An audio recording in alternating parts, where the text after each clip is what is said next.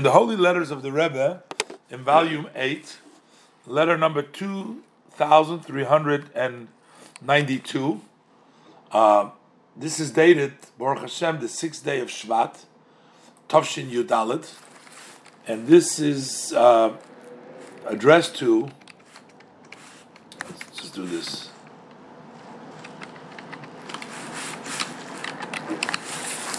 This is addressed to Morenu David Sheyichya Tenenhaus. Shalom Uvracha. This is in Yiddish. The Rebbe says, you know my opinion, that in nowadays, and this would maybe be even true in the olden days, you don't have to wait till the other person will come and ask for Yidishkeit. But you must go to the other person and you must wake him up. You must wake his appetite.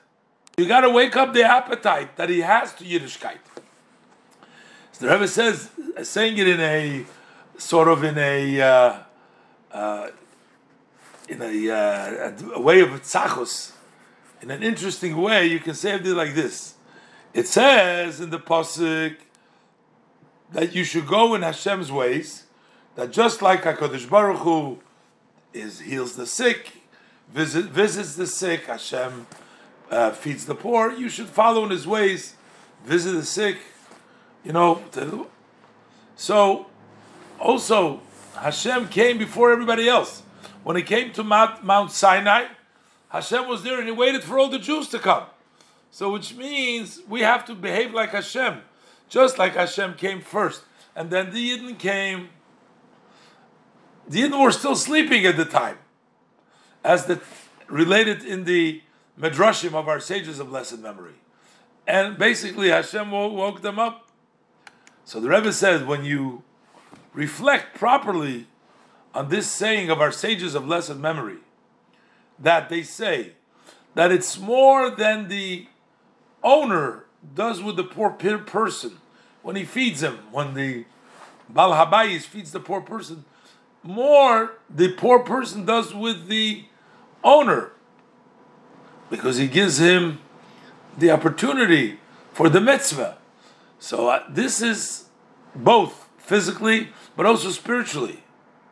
So you haven't seen that a business person will sit in his room and he's going to wait.